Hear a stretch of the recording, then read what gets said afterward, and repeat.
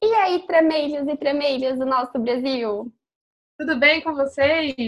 Estamos aqui hoje com duas convidadas mais do que especiais e que há um tempão a gente queria estar tramando essa conversa, que é a Raquel e a Gi, do Projeto Gaveta, que estão aqui para conversar um pouquinho com a gente sobre trama social e a moda como um caminho para a sustentabilidade. Meninas, tudo bom com vocês?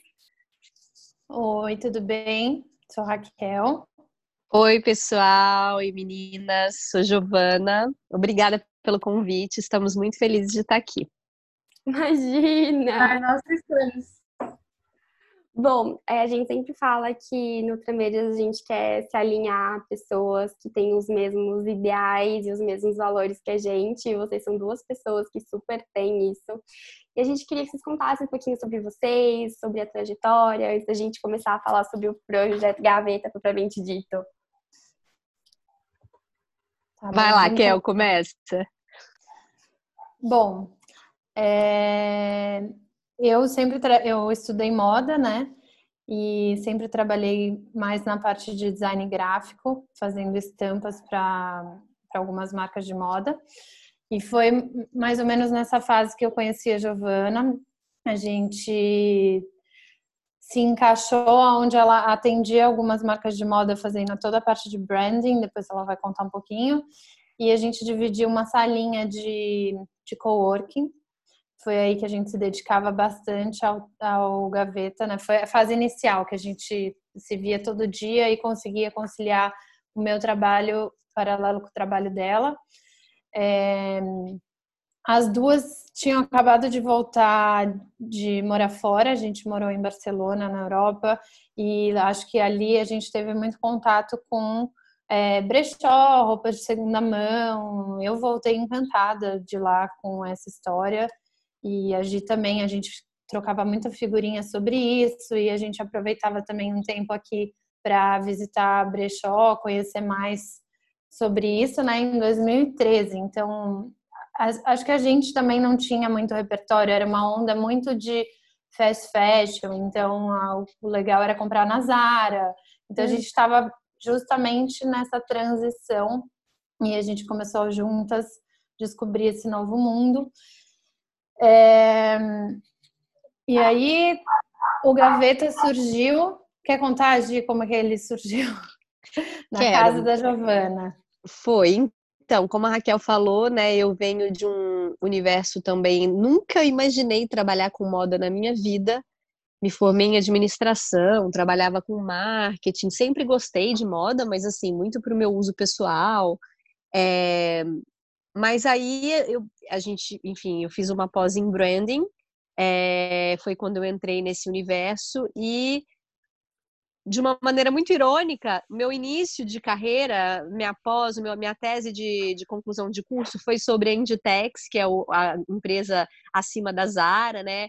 O meu primeiro trabalho na moda foi na extinta 284 Brasil, que era a primeira marca de fast fashion brasileira, como eles mesmos se autodenominavam.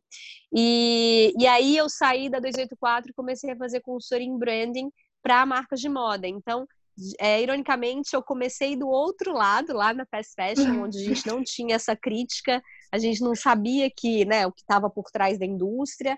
E aí surgiu o Gaveta dentro desse universo, onde a Raquel também trabalhava com moda, mas foi muito por uma necessidade nossa enquanto consumidores. A gente estava na minha casa, morava com uma amiga, e essa minha amiga, um guarda-roupa cheio, bem fast fashion, aquele clássico, cheio de roupas, e ela era muito consumista, e ela se aprontando para balada e não tinha nada para vestir. E aí eu Falava e que a não Raquel, tinha nada.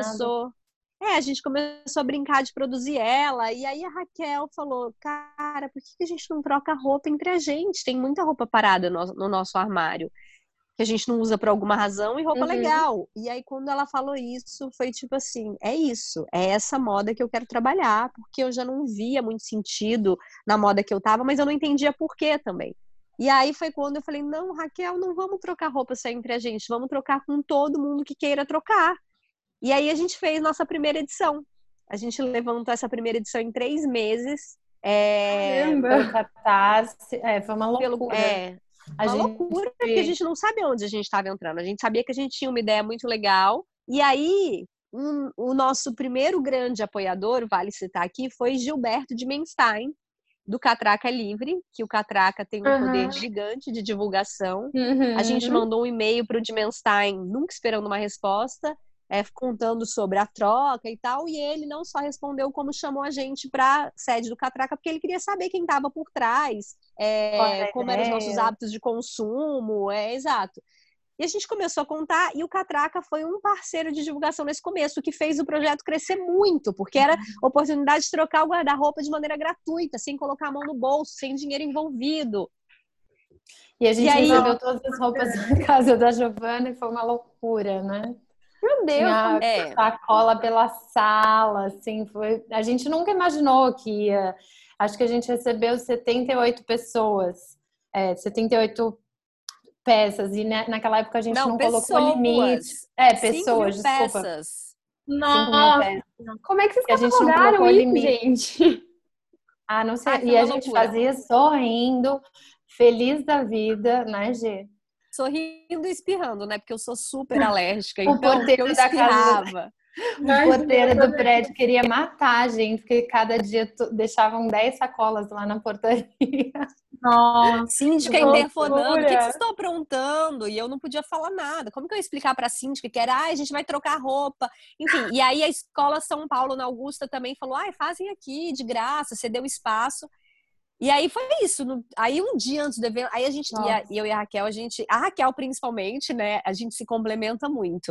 Mas a Raquel é super esteta e ela é designer, né? E a gente teve uma ideia de fazer umas araras suspensas, com correntes, uma identidade visual linda do projeto. Só que assim, a gente tinha tanta roupa e pouco braço, pouca mão. Então, eu e ela. Eu lembro que um dia antes do evento, na madrugada do evento, todos os nossos amigos foram lá ajudar a gente a colocar roupa no cabide. E a gente foi dormir, ainda tinha muita roupa espalhada pelo chão. Eu não sei como eu consegui dormir. A Raquel me ligou no dia seguinte e falou, cara, calma, a gente vai limpar toda aquela sala. Não sei o que vai acontecer, mas vai dar certo. E aí foi quando, na hora do evento, que a gente liberou as 70 e tantas pessoas para trocar roupa, e a gente viu aquilo acontecendo, e as pessoas muito felizes de estarem ali, com um sorriso de orelha a orelha, e aquela troca acontecendo, que a gente falou, a gente tem algo muito legal, que agora eu não sei como a gente vai fazer daqui para frente, mas a gente não pode parar. As pessoas entenderam o conceito. E isso faz 6 anos, né? E o Gaveta, desde então, vem crescendo, vem se aprimorando, a gente vem melhorando essa experiência da troca, e crescendo enquanto festival, enquanto movimento.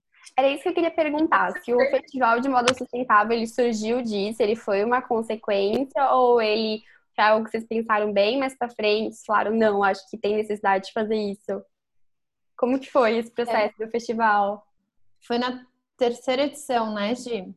A Foi. gente fez uma 2ª edição que já estava um pouco maior, e a gente percebeu que não dava para fazer a troca com todo mundo junto e tal, e aí a gente foi buscar um espaço maior.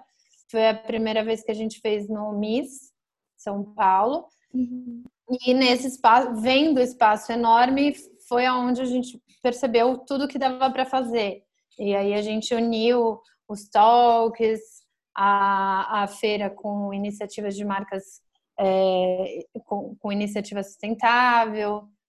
Isso. E assim, quando o Gaveta surgiu, é muito importante falar que eu e a Raquel, a gente achava muito legal comprar roupa em brechó, trocar roupa, mas a gente não tinha consciência nenhuma sobre o nosso consumo. A gente comprava muito errado ainda, a gente comprava em fast fashion. Em 2015 aconteceu o Fashion Revolution, né, aquele grande acidente no Rana Plaza. E foi quando começou essa pauta da moda sustentável, do que estava por trás das roupas. E o Gaveta trouxe para a gente, junto com o seu crescimento, muitas pessoas nesse mercado. Foi onde a gente conheceu todo mundo do mercado. Que se hoje é pequeno, imagina só naquela época. Todo mundo se abraçando, e o discurso, né? Exato. Então a gente falou, cara, a troca de roupa, ela é só uma parte de todo esse movimento. A gente precisa falar mais, a gente precisa aproveitar que todas essas pessoas estão aqui com o intuito de trocar roupa, e a gente precisa impactar essas pessoas de uma outra maneira. E foi aí a ideia de criar esse festival. De ser um dia todo... Que eu acho Isso é- incrível. Eu tava vendo os vídeos, é muito emocionante. O Gaveta na maravilhoso. rua. O Gaveta na Rua veio da intenção justamente. A gente que- trocava, né? Acontecia a troca e sobrava muita peça no final, porque não Desde o necessariamente a começo a pessoa gente pegava tudo. doava. Desde o começo a gente doava, Uhum. mas eu sempre costumo brincar que o Gaveta dá um pouco de ressaca, porque imagina, a gente olhava 5.000 peças, já chegou a olhar 8.000 peças, Meu Deus. e assim, sempre eu agi e 2 pessoas ajudando no máximo. Então, quando a gente via toda aquela roupa que não ia para troca, que muitas estavam em ótimas condições, a gente sempre achava uma ONG parceira, uma instituição que a gente gostaria de ajudar, algum contato, e enviava só. E não assistia essa segunda parte. E aí surgiu uma vez da gente falar, pô, por que a gente não participa dessa segunda parte, que já que é tão legal ver a troca, com certeza vai ser mais legal ainda poder entregar essas peças na mão de quem precisa e também da maneira. A gente falava assim, não quero que a pessoa receba uma caixa de roupa, um monte de roupa. Quem disse que essa roupa é para ela? Então a gente teve a ideia de montar o Gaveta na rua, onde qualquer pessoa que quisesse participar, mas sempre foi mais focado nas pessoas com mais necessidade que vivem em más condições na rua, onde elas tivessem a mesma experiência da troca. Então ela chega, tem a fila e ela recebe as moedinhas, então é como se ela estivesse comprando a roupa ali, mas não é o ato do comprar, é o ato dela poder escolher o que ela realmente precisa. Então ela entra e fala, eu quero a calça número 40, daí a gente acha uma calça para ela, eu quero uma camisa para eu tentar ir procurar um trabalho, e a gente acha no meio de todas as roupas algo bem para ela, sabe? Não simplesmente toma, entrega essa caixa cheia de roupa. É o que acontece muito. Exato. Com todo esse... E é isso, contato. Pode falar, Gi. Contato com. E é importante falar, né? Porque de repente as pessoas que estão ouvindo não conhecem. A gente monta uma loja no centro de São Paulo, na rua mesmo, na Praça do Patriarca ou no Minhocão. E as pessoas que a gente recebe são pessoas em situação de vulnerabilidade, que a maioria delas mora na rua. Então, assim, é esse contato direto com a parte mais vulnerável da sociedade. E atender é um cuidado tão pequeno, né? Você só pergunta o que ela precisa, o que ela está precisando no momento, e ela está precisando de calça, de chinelo, de sapato. E só da atenção que a gente dá, como a Raquel falou, de encontrar com ela, junto com ela, essa necessidade que ela está precisando suprir, já é um afeto muito grande que aquela pessoa recebe e tem se tornado, acredito eu, que o principal pilar do Gaveta.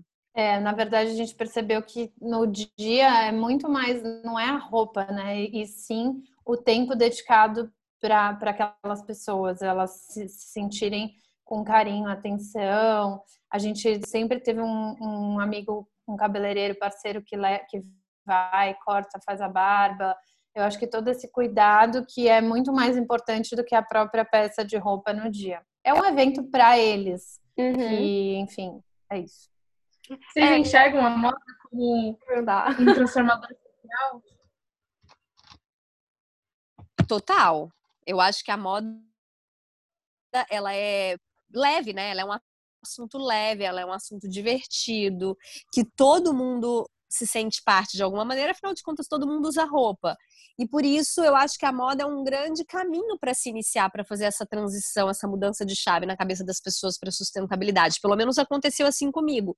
E sem contar que a moda acompanha, eu não sei se ela é um fator de transformação social, mas ela com certeza acompanha as transformações sociais, né? Então a gente vê aí, por exemplo, no momento atual, onde a gente tem um país com governantes super conservadores, a gente vê cada vez mais um desnude, as pessoas mostrando mais o corpo, uma liberdade de se vestir, a gênero, cada vez mais gritando, né? Você vê como essa moda acompanha, a maneira como as pessoas se vestem acompanha as transformações sociais de um tempo. Ela é total o comportamento das pessoas, né? Ela é uma capa em cima do que você quer mais botar para fora. Então, quando a gente fala, o que é estilo? Busque seu estilo. A hora que você entende que o estilo é seu, não é um estilo que a revista está te falando é aquilo que você está trazendo de dentro para fora. E isso é socialmente, é total, tem tudo a ver, né? É o que a gente falou, toda essa parte da história, a moda é muito antiga e ela sempre carregou, ela sempre teve significados na história da sociedade, de tudo. A moda, ela sempre teve esse estereótipo de fútil, né? De algo completamente útil e glamourizado. Como é que vocês acham que os projetos sociais que surgem a partir de, enfim, marcas de moda, projetos de moda, eles ajudam a mudar esses estereótipos e qual que é a importância desses projetos sociais vindo de veículos de moda? Então, cada vez mais a moda está deixando de ser fútil, né? E eu acho que a pandemia acelerou esse processo, tanto que a gente não vê espaço, ou está perdendo cada vez mais espaço, influenciadoras que vivem de look do dia, né? E postando uma bolsa que apenas 1% dos seus seguidores têm condição de comprar. A gente está vendo que a moda, ela cada vez mais precisa vir com um discurso. E a moda sustentável entra total nessa pauta. É a pauta a ser abordada no momento onde todo mundo quer abordar, né? Tanto marcas que nunca se falaram disso, quanto marcas que já vêm fazendo um trabalho. Só que aí a gente tem que tomar cuidado para não ser um esvaziamento de discurso. Então, a gente vê, eu acredito muito nessas pautas transformadoras para transformar sistemas, essas que vêm realmente seguidas de ações concretas. Então, por exemplo, sejam ações na sua mão de obra, sejam ações para trazer inovações tecnológicas de tecidos que não poluam o meio ambiente. E eu vejo que as marcas de moda que estão seriamente comprometidas com a sustentabilidade, e aqui eu estou falando também de grandes cadeias, porque a gente precisa delas para transformar, porque são elas que têm o dinheiro, eu vejo aquelas que algumas seriamente comprometidas em colocar realmente tecnologia nova, desenvolver pesquisa, grana, para mudar o mercado, para mudar o sistema, para mudar a maneira como consumir. E os veículos, aqueles que também estão sérios e comprometidos, que já entenderam para onde o mundo está indo, a gente vê muitos assuntos muito importantes que talvez a gente fala, né, o Trameiras fala, porque muitas vezes a gente fala num nicho, né, a gente vai para umas pautas mais quentes, mais profundas, que talvez a grande massa não tá muito pronta para escutar. Então eu vejo veículos que fala com essa grande massa, talvez fala com a menina que acha que a mulher que acha que é muito importante ter uma roupa nova no armário, mas eu vejo cada vez mais um discurso muito acolhedor, mais falando de pautas sérias e importantes, onde de uma maneira ou de outra impacta aquela pessoa e a faz pensar. Então eu vejo cada vez mais essa mudança nesse discurso. Eu acredito muito que o mundo vai mudar nesse sentido e a prova que a gente tem disso é que não está tendo espaço para o outro lado, né? Não está tendo uma brecha para o outro discurso, assim. Sim, o outro discurso está sendo... Eu acho que essa coisa que você falou de ser fútil, eu acho que sempre as grandes marcas e os veículos acreditavam que era muito legal criar um desejo em cima da roupa, e isso torna fútil. Mas hoje em dia, as grandes marcas, como a gente falou, e os veículos, eles estão entendendo que não é mais desejo, é necessidade. Então, muda o desejo para necessidade. A roupa, ela sempre foi importante, desde que o homem, enfim, sei lá, sei lá quantos anos atrás, entendeu que a roupa cobria ele do frio, que a roupa... Então, essa é a relação de necessidade com a roupa. Aí, quando começar todo o movimento de fast fashion e de volume, de grandes coleções, a maneira de vender isso é fazer o quê? Peças desejo. E aí isso foi para futilidade. Mas se a gente voltar no tempo das nossas avós, elas tinham praticamente 1/5 de peças no armário do que as pessoas têm hoje. E isso eu acho que era dentro de uma necessidade e é o que deveria ser, né? Mas eu acho que com o volume de produção e tudo o que aconteceu foi para esse lado fútil de desejo. Mas, como a Gi falou, eu também acredito, eu acho que já mudou bastante e cada vez mais acredito que vai mudar. Você falou da questão das roupas dos nossos avós, né? É só para pensar nessa questão da obsolescência programada das peças, né? Que hoje duram pouquíssimo, se você for para pensar em roupas de fast fashion, e que na época dos nossos avós as peças duravam e duravam e duravam. Tô perdurando aí até hoje. Exato. Era outra qualidade. Isso com tudo, né? Não só com roupa. Pois então. E se a gente quiser participar, quem estiver de fora quiser participar do projeto Gaveta, como que a gente faz para fazer essa troca de roupa com você? Então, o Gaveta, ele é bem itinerante e ele é bem pontual. Ele não é uma coisa fixa que acontece sempre, né? Então, quando a gente anuncia que vai ter outro evento, e aí a gente manda junto todas as regrinhas de participação, mas basicamente na cidade que for acontecer o evento, sempre tem um ponto de recolha das peças. E aí a pessoa manda as peças que ela quer trocar, ela manda para esse ponto de recolha e lá ela pode acompanhar a separação das peças ou só enviar e esperar o e-mail que fala para ela quanto que ela tem de crédito para troca, quando que é o dia do evento, e também a gente separa por hora, né? Então, por exemplo, a Érica vai trocar, ela recebeu 20 moedas, ela vai trocar no grupo das 2 da tarde. A gente separa por hora para não ter uma loucura que foi o segundo evento, que foi todo mundo junto, e a gente percebeu que não funciona. Então, a gente repõe a cada hora as roupas, e aí entra um grupo de no máximo 40 pessoas de uma vez, depende do espaço que a gente consegue, tudo isso. Quantas pessoas vocês recebem por temporada, assim? Fiquei curiosa. O máximo que a gente fez 200, né? Foram 200. E a gente também bota um limite de peças também, porque não adianta a Érica mandar 300 peças e a Amanda mandar 2. Para ficar equilibrado, a gente sempre fala para mandar mais ou menos até 15, 20 peças. Depende também do espaço que a gente tem na vez, né? E isso também é para equilibrar, assim, para a Érica ter uma quantidade de moedas que ela possa escolher lá no dia. Senão ela vai ficar com 600 moedas e ela não vai ter tanto de coisa para achar lá no dia. Sim. E é importante também dizer que os nossos eventos, como a Raquel falou, são pontuais, mas o que a gente mais quer é incentivar as pessoas a fazerem os seus próprios eventos de troca, né? O Gaveta surgiu como um objetivo de proliferar esse comportamento. Então, muitas vezes fala, e quando vai ter Gaveta de novo e tal? Mas pensar que, assim, você pode criar o seu próprio evento de troca com as suas amigas, que se encontram ocasionalmente para tomar um vinho, 10 amigas, tragam roupas que não usam mais, vamos trocar entre si. Ou na sua cidade, faça um evento de troca na sua cidade. É mais isso também, sabe? Do que esperar o nosso evento acontecer. Bom, eu vi que há um tempo atrás eles lançaram a revista do Gaveta e foi uma das primeiras a ser 100% sobre moda sustentável.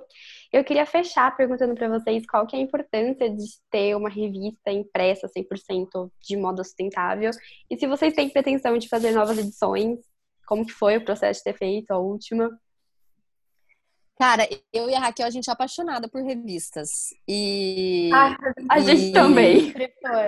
Nossa, apaixonada, é meu ponto fraco. A gente sempre trocou essa figurinha, né? E aí tinha umas revistas gringas que a gente tinha umas edições que a gente falava, cara, não tem esse tipo de revista aqui, né? É toda ilustrada e lindas e com assuntos sobre autoconhecimento, slow living, slow fashion.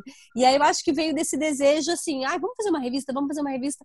E a gente tem uma ilustradora que a gente ama, que é a Karen Hofstetter, que faz as nossas identidades visuais há algum tempo. E a gente falou, Karen, vamos fazer uma revista para nossa edição. Quando foi? 2018, né? Foi 2018? Foi. 2018. E aí a gente pensou em, vamos falar sobre assuntos que estão aí. Chamamos alguns amigos para colaborar, veganismo e armário cápsula, transparência. Deve ter sido super difícil de ser feito.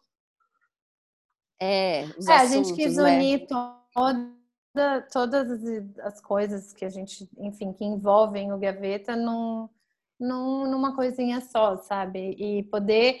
Toda vez a gente pensa muito na experiência da pessoa que está participando nesse dia. A gente quer entregar para ela num dia o máximo de informação, o máximo de experiência para que ela que fomente isso dentro dela. Então, começou com a troca, mas aí todas as outras coisas a gente sempre pensa, eu quero que a pessoa vá e passe o dia lá no Gaveta, não só vá, troque roupa e vá embora. Então, a gente sempre monta tudo pensando para dar cada vez mais informação. E aí a revista foi isso. Nós não somos editoras de revista, a gente não tem a pretensão de fazer sempre, mas a gente não sabe quando a gente vai conseguir fazer outra, mas foi algo que a gente realizou, foi um sonho que está realizado, sabe? Ai, que delícia, lançamos uma revista. Eu acho que o segredo meu e da Gi com o Gaveta é que a gente sempre carregou como um filhinho e ele é leve, não é uma pressão, sabe? É uma coisa que a gente vai levando todos esses anos da forma que a gente pensa, sonha e faz. E eu acho que isso é o grande segredo de ser uma coisa tão legal, sabe? A gente já no passado quis ter feito, enfim, ter transformado ele em outras coisas que eu acho que se tivesse feito hoje não ia ter a leveza que ele tem, sabe? Eu e a Gia é o nosso filhinho e tudo que a gente tem de ideia e ver que é possível realizar, a gente vai fazendo. Não tem muita regra, né, Gi? Não. A gente usa e abusa do Gaveta, né? Vamos fazer isso. Vamos fazer pelo Gaveta. Vamos fazer isso, vamos fazer pelo Gaveta. É que exatamente essa leveza e toda essa transparência que a gente passa no dia e é para ser um dia gostoso, nada, enfim. Esse é o nosso objetivo com ele. Antes de finalizar, eu queria que vocês deixassem uma mensagem para quem quer entrar nesse mundo da sustentabilidade, de começar a rever o seu consumo, que nunca foi muito fã de brechó, que quer começar a consumir mais conscientemente. Qual seria a mensagem que vocês deixariam? Quer dar primeiro, Kel? Tantas mensagens. Exatamente. Eu tô pensando aqui por onde que a gente começou. Eu acho que o que a Gi sempre me falou, vou falar o que eu acho que ela me inspirou, de você ter uma relação com a sua peça, com todas as peças que você usa e que você tem no seu armário. Então, sempre encontrar o porquê daquilo. Desde o momento que você está comprando ou adquirindo, ou mesmo aceitando uma peça de uma troca, a gente fala isso muito no Gaveta, que não é para trocar só porque tá ali, que é de graça, e sim, aquilo tem que ter a ver com você e você ter essa relação com a peça. Não adianta nada você pegar uma coisa que você vai deixar ali parada no seu armário. A partir do momento que você cria essa relação com cada peça que você usa, eu acho que você começa a entender os momentos que você usa aquilo e você consegue entender que também não precisa de tanto e consegue transformar mais. Uma vez a Gi me deu uma dica muito boa, que eu tava super em crise, eu achava que nada ficava bom. Ela falou, começa a tirar foto no dia que você acha que tá legal a sua roupa. Tira foto no dia que você fala, hoje eu tô bem, hoje eu tô me sentindo bem com esse look. E aí eu fiz isso e funcionou muito pra mim, porque aquele dia que você acorda, que você não sabe o que vestir e tal, você vai lá, olha na pastinha, fala, tá aqui, pronto. Em vez de pensar, tô sem roupa, preciso comprar roupa, tô precisando de não sei o quê. Não, você vai lá e meio que resgata que esse é o você, sabe? É o que te faz bem, que é isso que tem que ser. Eu acho que a roupa tem que ter uma relação e ela tem que ser boa, confortável, agradável, tecido gostoso. Nada que pinica, que são todos os ruins. Ruins que eu digo são de origens que a gente não acha legal. Acho que é isso. Aí eu vou pegar o gancho da Raquel então e falar que para pessoa se autoconhecer também, porque a moda passa muito por aí, né, pelo autoconhecimento. O seu guarda-roupa pode dizer muito sobre você. Sei lá, se você começa a analisá-lo e perceber que você tem sempre um estilo de calça no guarda-roupa, por que será que você tem aquele estilo de calça? Como você se sente usando aquela roupa? Talvez você se sinta esse estilo de calça que é para você, então não tem por que você parar numa loja e comprar outros e de outras cores. A gente pode perceber que também a gente tem uma cor padrão, né? Cores padrões que a gente tem mais no nosso armário, que são as roupas que as cores que a gente mais gosta, que a gente mais se sente bem. Por que será? Então não tentar fazer esse paralelo do autoconhecimento pessoal com o conhecimento do seu armário, que isso ajuda a gente a comprar menos. E a dica que fica é isso: compre menos. A gente não precisa de mais roupa nova. E se for comprar, compre usado. O mundo já tem roupa suficiente. Se delicie com os brechós. É uma experiência única, muito mais gostoso do que em loja de roupa nova. A pessoa tem que estar aberta a essa nova experiência, essa nova aventura, de garimpar peças que já foram produzidas e que tem tudo a ver com o seu estilo, que são únicas e que só ela vai ter. E também customizar roupas do armário, né? Essa parte de você explorar o seu próprio armário, que foi como quando começou o Gaveta, o cenário que eu vi da nossa amiga, ela tinha tanta roupa que estava lá no fundo, que ela não estava nem enxergando. Então, eu acho que tem que começar do seu próprio armário, entender o que é. E, por exemplo, não estou usando essa calça. Hoje mesmo eu vi. Eu falei, não estou usando essa calça. Tenho certeza que se eu fizer a barra dela para mais curtinha, eu acho que ela vai mudar completamente. Vai virar uma calça nova, porque é uma calça que está arrastando no chão que eu já não uso mais nesse momento, eu não estou usando. E aí ter também essa visão de dar uma customizada e... Meninas, muito Tem uma frase da obrigada. Ida, do Fashion Revolution, que eu adoro, que ela fala que não tem nada mais sustentável. Como é a frase? Não tem nada mais sustentável do que a roupa que já existe. Acho que isso é perfeito. A gente não precisa de mais nada. Já tá tudo aqui com a gente. Exatamente. Não precisamos produzir mais nada. Estudantes de moda, a gente não precisa de uma marca nova. A gente precisa de iniciativas para saber o que fazer com as que já existem, né? Então, acho que esse é o caminho do mundo. Gente, obrigada de coração. Vocês são duas fadas mais do que sensatas. Obrigada a vocês. Obrigada a vocês. Parabéns pelo conteúdo que vocês colocam na rede. Obrigada. Muito feliz em fazer parte. Muito bom, parabéns. E vamos ver ações futuras que a gente tramar juntas. Vamos, com certeza. Obrigada pelo convite. Muito obrigada a vocês. Um beijo. Beijo. Beijo, boa semana. Tchau, tchau. Tchau, tchau. Para vocês também.